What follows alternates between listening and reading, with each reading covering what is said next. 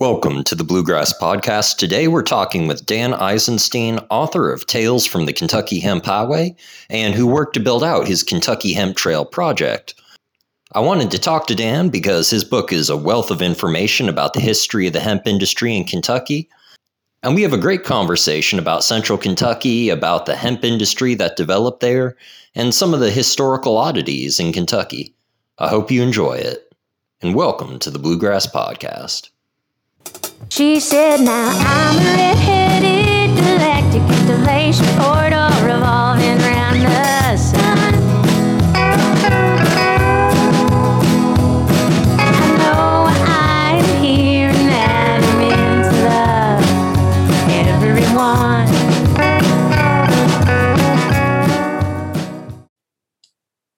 If you want to go ahead and get started, the best place to start is always the beginning. I heard that you started this project in graduate school and it kind of developed from there.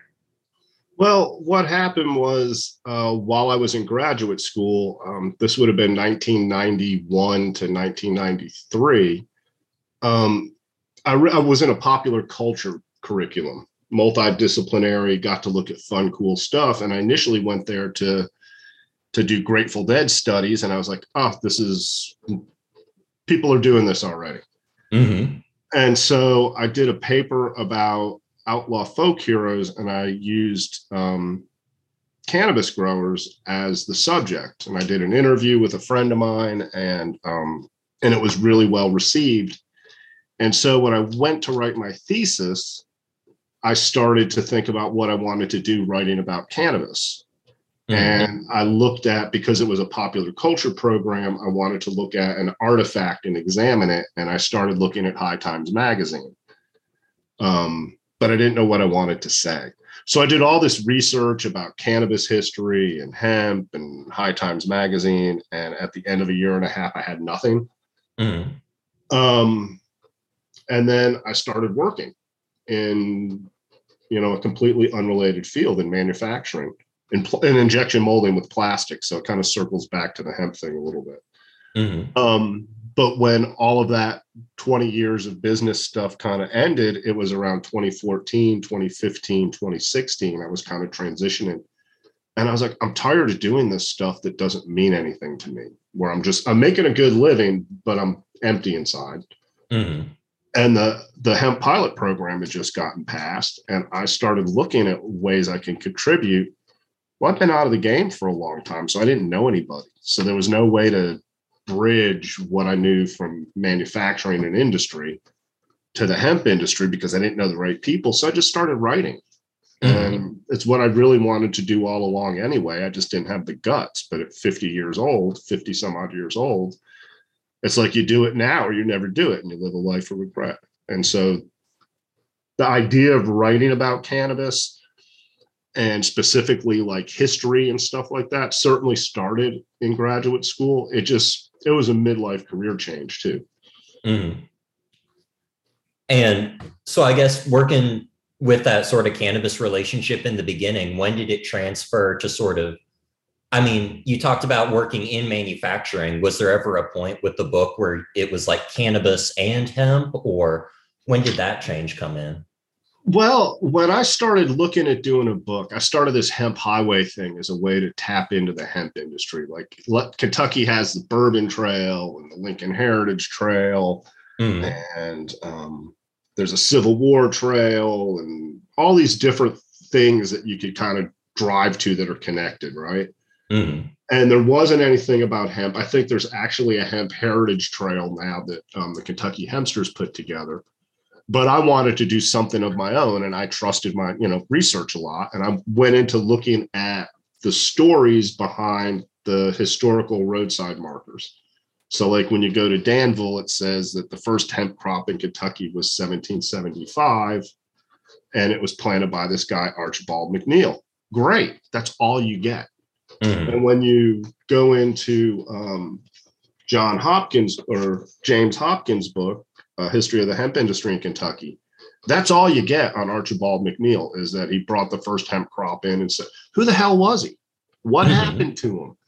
And so after about 2 years of just kind of self-publishing articles on LinkedIn about the different stories I found behind the roadside markers, I realized I had enough material to do a book.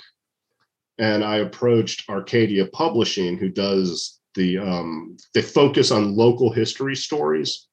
Mm-hmm. And they picked up on it. And it was really cool because, I had a lot more work to do when I really started settling in to do the research. I just kept finding so much information. And I left a lot of meat on the bone. I mean, there's enough material to do more, for sure. So then what's your favorite story that didn't make it into the book? Oh, wow. That didn't make it into the book. Wow, that's a good one. I mean, I didn't really do much with the early part of Lexington. Like, I know that like Thomas and Peter January had I think there's a bed and breakfast now on 3rd Street that used to be, I think it's the Peter January office for his hemp factory. I didn't touch any of that. So,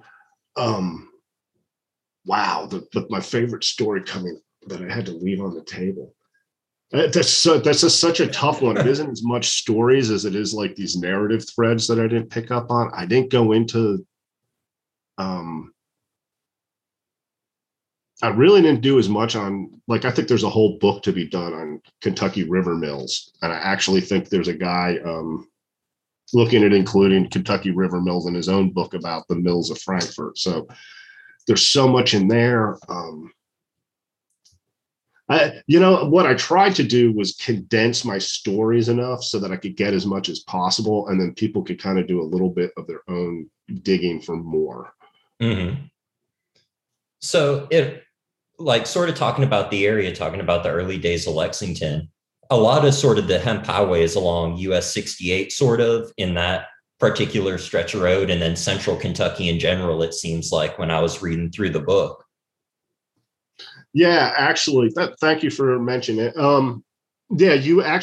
There was Nature's Rhythm back right before, a little bit before COVID, approached me about actually doing a roadside highway pickup thing in the name of the Hemp Highway. So we could literally name US 68 the Hemp Highway.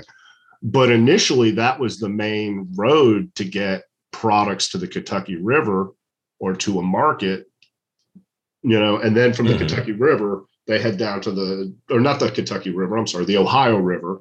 And from the Ohio to the Mississippi, it was the quickest route, more or less, especially after they got the road put in. And so a lot of material went up US 68 to Maysville. Mm-hmm. And there's actually, one of the things I want to pull on a little bit more is there's a document I found up at the I believe it's the Gateway Museum in Maysville, their regional museum. There was a document from Henry Clay, or Henry Clay's son, about some textiles and some yarns that they were trying to sell at the hemp market in Maysville. So I'm sure that there's more information once you start digging into like Henry Clay's papers or something like that. Here's one that I didn't have enough time to really dig into. The roadside marker in Madison County is about a spinning factory at Silver Creek. And it was like Henry Clay was one of the investors and a bunch of other notables in the early days of Lexington. And it was like one of the first publicly held companies in the state. They did a stock offering. And I didn't find much information about that. And I'd love to go back and find out more about how long they lasted, where exactly they were located. I don't think the road sign was anywhere near where that facility was, but I have no idea. I didn't find enough information. When I was a kid, you used to like get into the creek beds and walk miles up and down the creek beds. And I'm not a kid anymore, so I can't get away with doing that. Somebody see this old man creeping around in the creek beds and probably put a bullet in my butt. Yeah. And you had a couple, I think it was a documentary I was watching where you were talking about going to some different places where you would find old hemp equipment in the barn, I think. Oh, wow. Yeah. So there's a couple of cool places along old Richmond Road heading out of Lexington, right near where you get to where Old Richmond Road hits I-75. Mm-hmm. There's actually a place called Boone Creek Outdoors, and it's a zip line tour, but it's built, or the zip line's on the grounds of an old hemp mill. So like when you take the walking tour, there's like these rock buildings, rock walls and stuff like that that were built back in the 1790s. And that's really neat. And that's publicly accessible. You know, I mean, it's a commercial thing. They charge you to walk down there, Mm-hmm. but it's a really neat experience. And it's an early industrial site in Fayette County. I mean, I think I want to say that this guy, Eli Cleveland, where it was his original property, I want to say he came to Kentucky in like the 1780s, the early 1780s. Mm. And he pops up in all sorts of places, like when George Rogers Clark is trying to get supplies to go chase the Indians. He stands up and he says, "This is illegal. You can't take my stuff." And at gunpoint, they put him and his wife at gunpoint and they said, "Well, you know, we're taking this stuff over your dead body or not." Mm-hmm. I mean, so he comes up a few times. And then God, I tell you, if about 4 years ago I had $500,000 sitting in my pocket, I would have bought this place. That I could have probably bought it. Out in Paris, Kentucky, there's a place, Woodford Spears and Son. It's right along the US 68 when you're going in. Mm-hmm. And I guess in the 1890s, I forget which one it is. I think it's E.F. Spears, who was served as a captain in the Confederacy. He opened a seed and supply store. And eventually they put in one of the first decorticators, like an electrical decorticator. Mm-hmm. And they were processing hemp there in the early 1900s up until like 1939. And then for some reason, they got out of it right when at least that's what I found so far, is they got out of it right when the Second World War started. When I went there, you know, I guess back in the 90s, somebody had taken some tour and snapped a picture of this old machine. I walked out there and I just happened to run into the guy that owns the place. And he was a little leery at first because I'm sure he doesn't want a ton of people running out there to check this out, because he's rented it out. It's a working business. They just do the business around these. There's two pieces of equipment in like a warehousing building, and one of them's the decorticator, and the other one's the scutcher, I think is what it's called, and basically that softens the fiber. So it's set up. I mean, it's where they shut it off back in the 1930s. And then if you follow the pathway, there's, you know, one of the things that's really neat is this all backs up to the railroad. So he was bringing in the raw hemp through one door, passing it through the decorticator, passing it through the scutcher, taking it down to the warehouse, baling the material, and then rolling it right out to the train cars. It was a really efficient setup. It was like he had taken a lean manufacturing seminar. And I was surprised by how much of these old buildings and sort of old equipment is around. You've got some great photos in here too of old houses and, you know, Southern style mansions that sort of were built on hemp or built by people in the hemp industry. Yeah, it's really neat. I mean, there's a bunch of them in Georgetown. And I don't know if I got the picture in there, but this one guy's got this house. It goes back to back to the 1790s or something. It's been built up, and I think it's Jackson Street now, but it used to be called Rope Walk Alley. Mm-hmm. In the guy's backyard, you can still see the original foundation for the rope walk, and it gives you an idea of just how freaking long these things were, because it's like this huge backyard. And again, when I went out there and explained what I was doing, he was really nice about letting me kind of, you know, like, you know, you don't mind if I walk around on your yard and take a picture or anything. And he was really nice about that. Out of curiosity, the rope walks are mentioned a lot. Was this something that people would do? Like, what were these? So basically, if you're going to make rope or any sort of cordage that's used for an industrial use. Like if you're going to use it to tie down freight, or you're going to use it with a rope and tackle thing to, lift stuff. You need to make that rope a certain, I guess, a diameter. You have to, and I don't know the terminology that you would use to describe how many threads per twist and overall diameter or anything like that. And so these buildings were set up to twist the hemp fiber into these wider, longer lengths of cordage. And that, initially it was all work that was, predominantly done by enslaved people. And it involved walking backwards and twisting the rope. And eventually I think there's the county museum in Shelbyville, the Shelby County Historical Society Museum. It's a picture of it on their website. There's like a little metal thing that you could start using to help do the twisting that was invented probably in the 1800s or something. I'm not sure.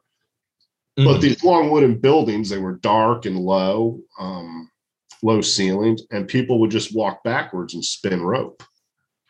And that was like the first level of industrialization. Like when you come into the territory, Kentucky's a frontier state, because the first people settled Kentucky just prior to the Revolutionary War starting, right? And so after the war, it's like like the 15th state or something like that, 14th, 15th state. I can't remember if it was Buss or Vermont, but it was frontier. And so people come out there and they're using hemp, and they're just making like with a breaking it themselves and spinning it with an old fashioned spinning wheel and twisting it with like wool or something like that to make clothing and thread. And then the next level up would be to start making rope and twine, which would be, like in a rope walk. And then in 1803, that's when John Wesley Hunt, and his house is down on the corner of Mill Street and Second, I believe. He opens the first hemp and bagging factory in the country. So what he's making is baling materials for the cotton industry.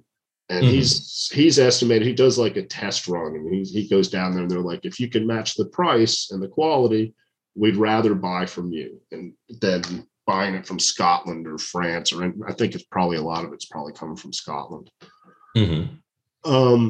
And he sets the first factory up in the US in 1803. And he makes tons of money.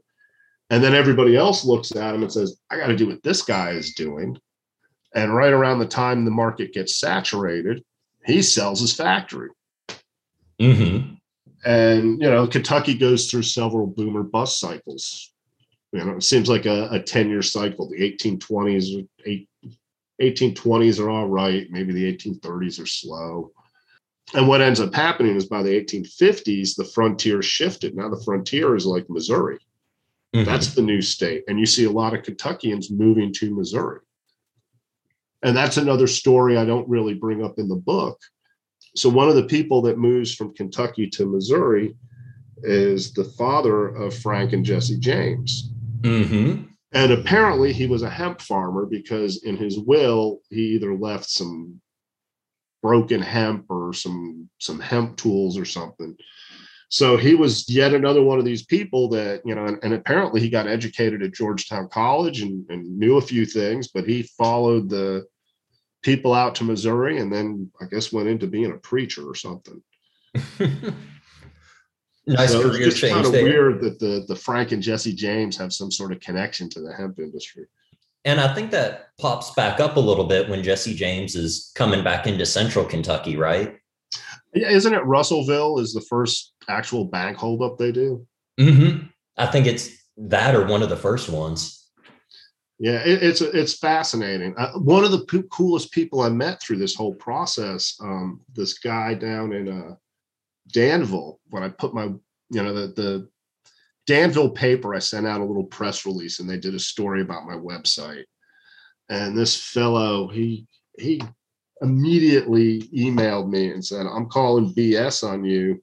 There is no way that there were people planting hemp in 1775. And I said, you know what? I didn't invent that. This is where I found it. And he looked it up and he said, oh, okay. And he actually is descended from, I'm looking to see if I put the guy's name in here. He's Eric James. His name is, and he's a descendant of Jesse and Frank James, and he owns the jessejames.com website. But he's a historian, and he actually helped turn me on to a bunch of stories in Danville, including the John Nichols stories, because he lives in the business office from John Nichols' rope walk. That's super interesting. Going around, were there any experiences where people might have taken it the wrong way when you were, going and talking to people? Early on, because my first logo had a full cannabis leaf over the state of Kentucky, and like Jen Canna, because I approached them about a project, and they just freaked. You can't put that on your logo. My God, you're mixing these two things. And I'm like, face plant sort of thing. And I revised my logo, and now it's just a single finger leaf with the high. Anyway, but later on, I go to the retail store in Winchester before they had to close it. And the freaking leaf is everywhere. It's on the wall. It's on their counters. It's like, it's okay for us to do it, but don't you do it because you'll confuse people. And I did. I played a little bit with that. And I still do a little bit. I like double entendres and puns and stuff like that. So I like saying, roll up the hemp highway, guys. And people, you can't say that. Oh my, I'm like, you know what? if somebody turns their head because they think I'm talking about something illicit, and I keep their attention long enough to slide a history lesson in, that's a win. Well, and the history is good in this too. It's really well researched. And I think a lot of people, when they read it, might be really surprised because, sort of like you're talking about, there aren't a lot of signs for it. But I mean, it's chock full of different places, different people that were involved with this, how much money was made out of it. Yes, I agree. And some of the places that you may see every day that you didn't realize, like the Combs Center down in on the campus of Center College, where they're like, I guess it's their, campus communications offices are, is in an old warehouse that was erected in the early 1900s. And they were shipping hemp out of there to the naval shipyard in Boston until at least 1940. And, you go in there and, it is a public building. You can go in there. The floors are original. They're still where the scale was set up. There's like, you get up into the top part, into the attic, and there's like these wooden beams, and there's like people's initials carved into the beams. It's fascinating stuff. And on the outside of the building, if you look right, you can see where it still says hemp painted by one of the windows. And I think people pass that stuff every day and don't realize that it was huge. It just, prior to tobacco becoming the number one cash crop in the early 1900s, it really was, everything to the Kentucky economy. And liquor and horses are great, but, hemp tied it all together. So there's one county, Mason County, where you sort of describe it as outside of the bluegrass region. Why do you think things were sort of centralized like that? Was it because of the river and being able to move it, or? I think there's some of that. I think that the bluegrass region is considered the most fertile, or initially was the most fertile area. It's often referred to as like the garden section or something like that. I find that in the Lewis Collins history book that he wrote in the 1840s, he refers to the Lexington, Fayette, Bourbon, Jessamine. Fayette's really right in the middle of that garden stuff. Clark County towards the eastern part, it gets a little bit more rough and mountainous. But, so I think it had a lot to do with the soil, and I think it had a lot to do with the industriousness of the people that settled here. They had a certain vision. One of the guys that I think is really prominent in Lexington, John Wesley Hunt, he's really complicated. He built the first bagging factory. He was also one of the pioneers in developing the interstate slave trade. And, that's a horrific thing. But then again, his ability to turn his wealth into things that benefited the community, like the first mental hospital, or helping be one of the people that endowed Transylvania University, it's this balance. It's really fascinating. And I think that the people in Lexington, they made so much money and they invested back in the community. And that's why it kind of, I think it really blossomed here and attracted a certain type of person. Well, and it also sort of talking about helping things develop. I'm interested, are there any points where you feel like maybe there was, how do I say this right? Not an absence, but maybe there were gaps in how people talked about Kentucky history because hemp sort of got pushed to the side a bit? I think that's a fair assessment. I think it became something people, um, when I first moved here when I was 10, I'd hear adults talk about finding hemp growing along a fence row at their grandfather's farm, and everybody chuckle and talk about the horses acting funny or the cows acting funny. And it was kind of like this dirty little secret. And even though, I think Gatewood was, whether you liked him or hated him or whatever you thought his agenda was, he got people talking about it. And he really got people talking about its historical connection. They were right. He didn't just want hemp, he wanted everything. And that's, and people had to, but at the end of the day, he really got the ball rolling about discussing how important this industry was to Kentucky. And, fortunately, people haven't destroyed all of that information. One of the coolest things I got to work with, the place out in Bourbon County, the Spears factory, they had, and I think they got all the rest of the records in this warehouse building that was built, or in the mill building. God, it's so wild. You walk in there and there's this old gravity mill. And so we go in there and he goes, well, we've been storing all the records from when we closed the whole mill operation. And you go in there and it's from like the 1800s in these like banker boxes all the way up until like the 1950s. And included in that was like 16 boxes of stuff that just had to do with the hemp industry. And I mean, the stuff in there it's just incredibly, I mean, nobody would have realized how incredibly involved they were. One, that they went all the way to 1939 before they called it quits. And two, the projects that they were involved in. So there, the narrative is that it kind of disappeared in 1937, but it didn't, because people were still, Danville and Paris were still shipping to the naval shipyard, and they were still shipping to the naval shipyard out of Wisconsin. But just the story there is just insane. I'm like, I found this one letter and the guy's talking about, he's from like Bird and Sons, who's a cordage manufacturer in upstate New York. And he's talking to Spears about, are you planning on putting any hemp in for the next year? And Spears is like, I'm not planning on it. And they're like, well, with this war just starting, because this is like October 1939. So the Germans have just invaded Poland. And England and France have just declared war on Germany, and England buys out, from what I interpret, they bought out as much cordage as they could from American manufacturers. And Spears ended up like, pardon? I said last chance, right? Exactly. And Spears had like a bunch of crap in the end of their warehouse, and they sold it all.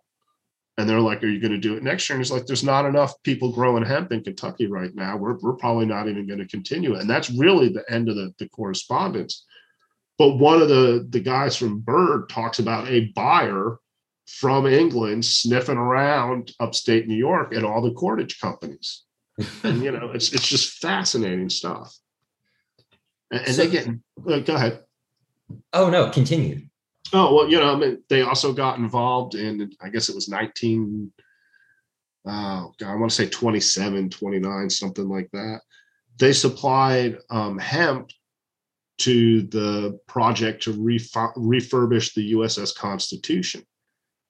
So in the 1920s, it had been sitting around floating in some dry dock somewhere, not in a dry dock, but floating around in some harbor decommissioned. So in the 20s, they turned it into a floating museum. And they, when the letter went out to raise money, the guys at Spears were like, well, you want to buy any hemp? And they buy like, $30,000 worth of hemp from Spears to put into the restoration of the Constitution. And all of that paperwork's there, the flyers, the letters, it's all now at the University of Kentucky M.I. King Library for special collections. They finished cataloging it while COVID was going on. Out of curiosity, do they have any of it online for people to work out, or do you have to go to the archives and like have them open it up for you? I know that like they used to have a couple boxes that a guy by the name of Craig Lee helped donate back in the 90s. There's like 2 or 3 boxes of stuff they had. And I know some of that's online. And I think they may be putting a lot of this other stuff online just because they may have had the time to do it. But I haven't really gone back there and checked yet, to be honest. Do you think they'll ever, out of curiosity, you'll do an update to the Hemp Highway if you were to find some more of the stories? Or oh yeah. Yeah, actually that's kind of one of the cooler things that came out of all of this is I had met Chris Conrad, who wrote Hemp Lifeline to the Future and edited The Emperor Wears New Clothes at a HIA thing in 2017. Mm-hmm. I kind of keep in touch with him, and I said, "Hey, could you mention my book in your newsletter and in whatever way you could give me a little sunshine?" Mm-hmm. And about 2 weeks later, he called me up and he said, "Hey, I got approached by somebody who wants to do a book, and it's not really my area. They want a lot of historical stuff. Do you want to do a collaboration?" And I'm like, my jaw just hit the ground. I'm like, what? You want to collaborate? And, I wouldn't have the opportunity if it wasn't for him. So, it's really, and we don't have the book deal yet. We're still doing the proposal.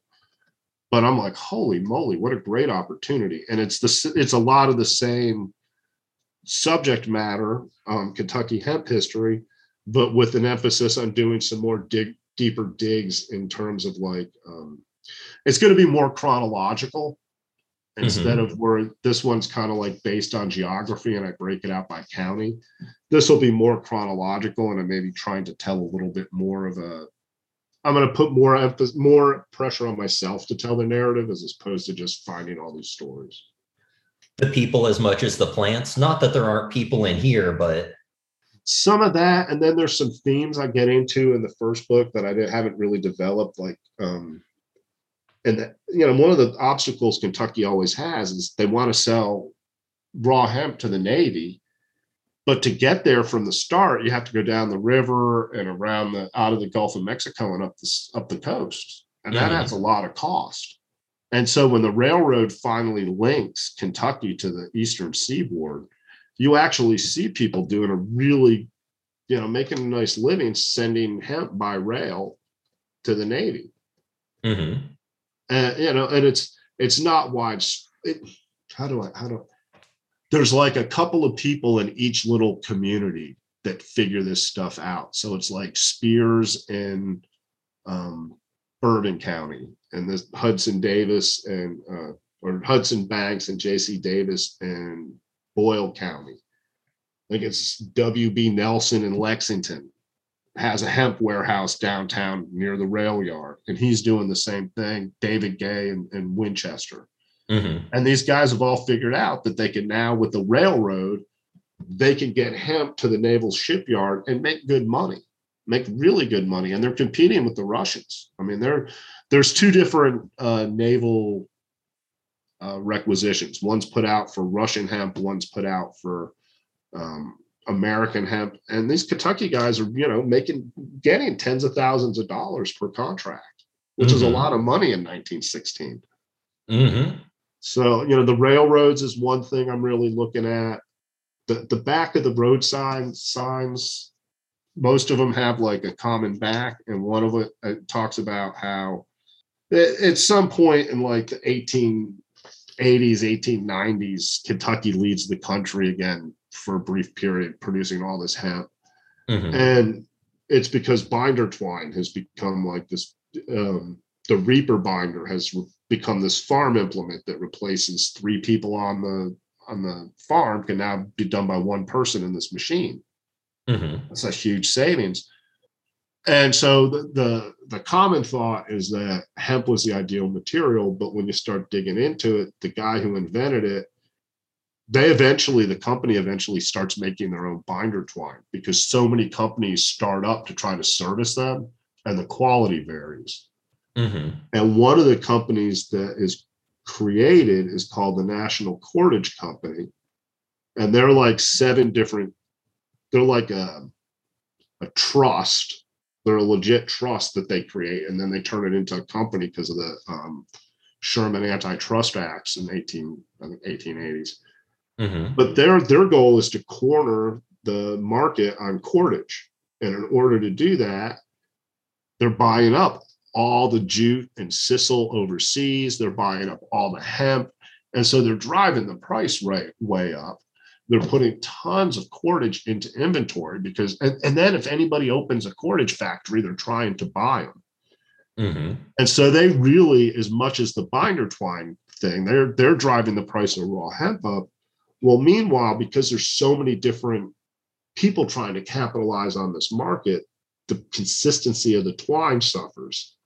And eventually, on the one hand, the manufacturer, and I guess it goes on to be eventually International Harvester, and I would have to go back and look at notes for that. But they eventually set up their own twine mill so that they can control all of the supply chain, the incoming materials, what the quality is going out, and then make their warranties dependent on using their twine. So if you're a farmer, if you're using Kentucky River Mills twine and your machine binds up, you've voided the warranty. The other thing that happens is National Cordage gets to the point where they're no longer worried about manufacturing cordage. They've realized how much money they can make with manipulating the stock market. Mm-hmm.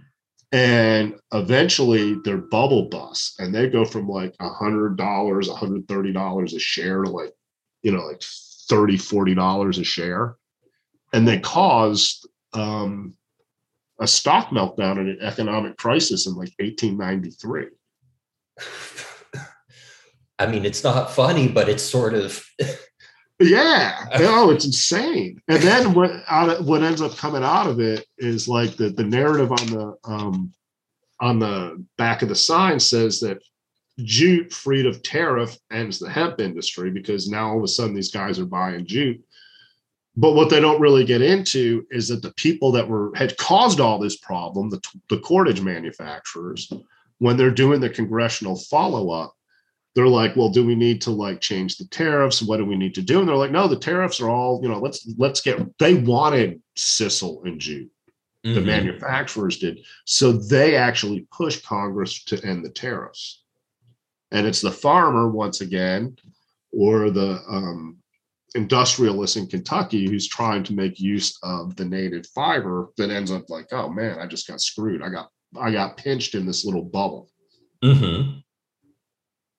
So how can people drive the hemp highway if they're looking to like learn more about this and hit up all these points? Where can they find how to do this? Nice. Thank you. If you go to my website, www.kentuckyhemphighway.com, there is a PDF that shows where all the markers are. And there's some people that have sponsored us too. So like the Boone Creek Outdoors, it has a marker where their facility is. Mm-hmm. Laura's Mercantile, and I think they got so much stuff going on now from when I first did the map. I got to update it. They've got their distillery. They've got the organic farm that they do a lot of events at. But so there's a map you can download. And then if you go to my website, and again, that's www.kentuckyhemphighway.com, there are stories about these places, and it kind of gives you an idea of where they're at. And it'll have links to different museums and stuff like that. Out of curiosity, do you have an audio version where people can like drive and listen to it? Yeah, it's funny you should say that. That was so when I started thinking about this, I was talking to a guy who was he was from Seattle and he was consulting a local group about what to do with their hemp business, and he kind of got frustrated because they were all over the map, and he was about my age, a little bit older. Mm-hmm. But we started doing some grumpy old man stuff, and he said something about, well, when I used to live near Gettysburg, And when we had house guests that stayed too long, we'd give them this cassette and tell them to get lost for the day. And it was the audio tour of Driving the Battlefield. So the original idea was to do a bunch of audio tour stuff. I just haven't had the, God, it's like you reminded me to get on that project. Ding. You know, I could do some sort of like audio files that people can download for 25 cents and maybe monetize it or something. Mm-hmm. Well, even just the ease of it, right? You don't even get out of your car. You're driving along that, real beautiful country and just put it on the player, right? Exactly. And there's places where you can actually drive and see, like, see hemp growing. Mm-hmm. And I think that's kind of neat. I remember the first time, it was around 2016, and they had the crop in, I think 2015, 2016. It was 2015, they put some of the first crops out at Coldstream.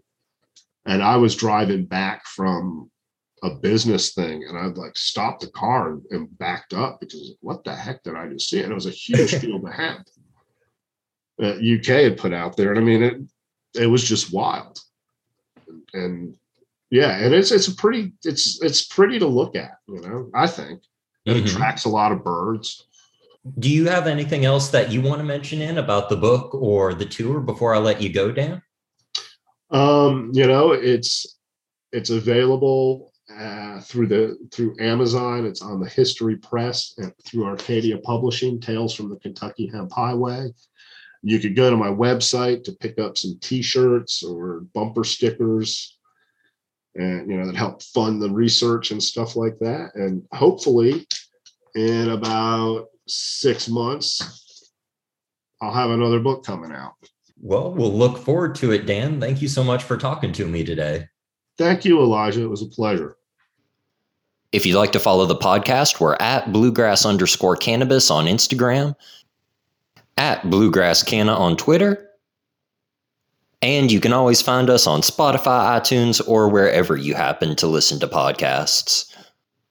Keep it tuned. We've got some interesting interviews coming up in the next few weeks. If you've enjoyed this podcast, consider giving it a share, a like, or a review.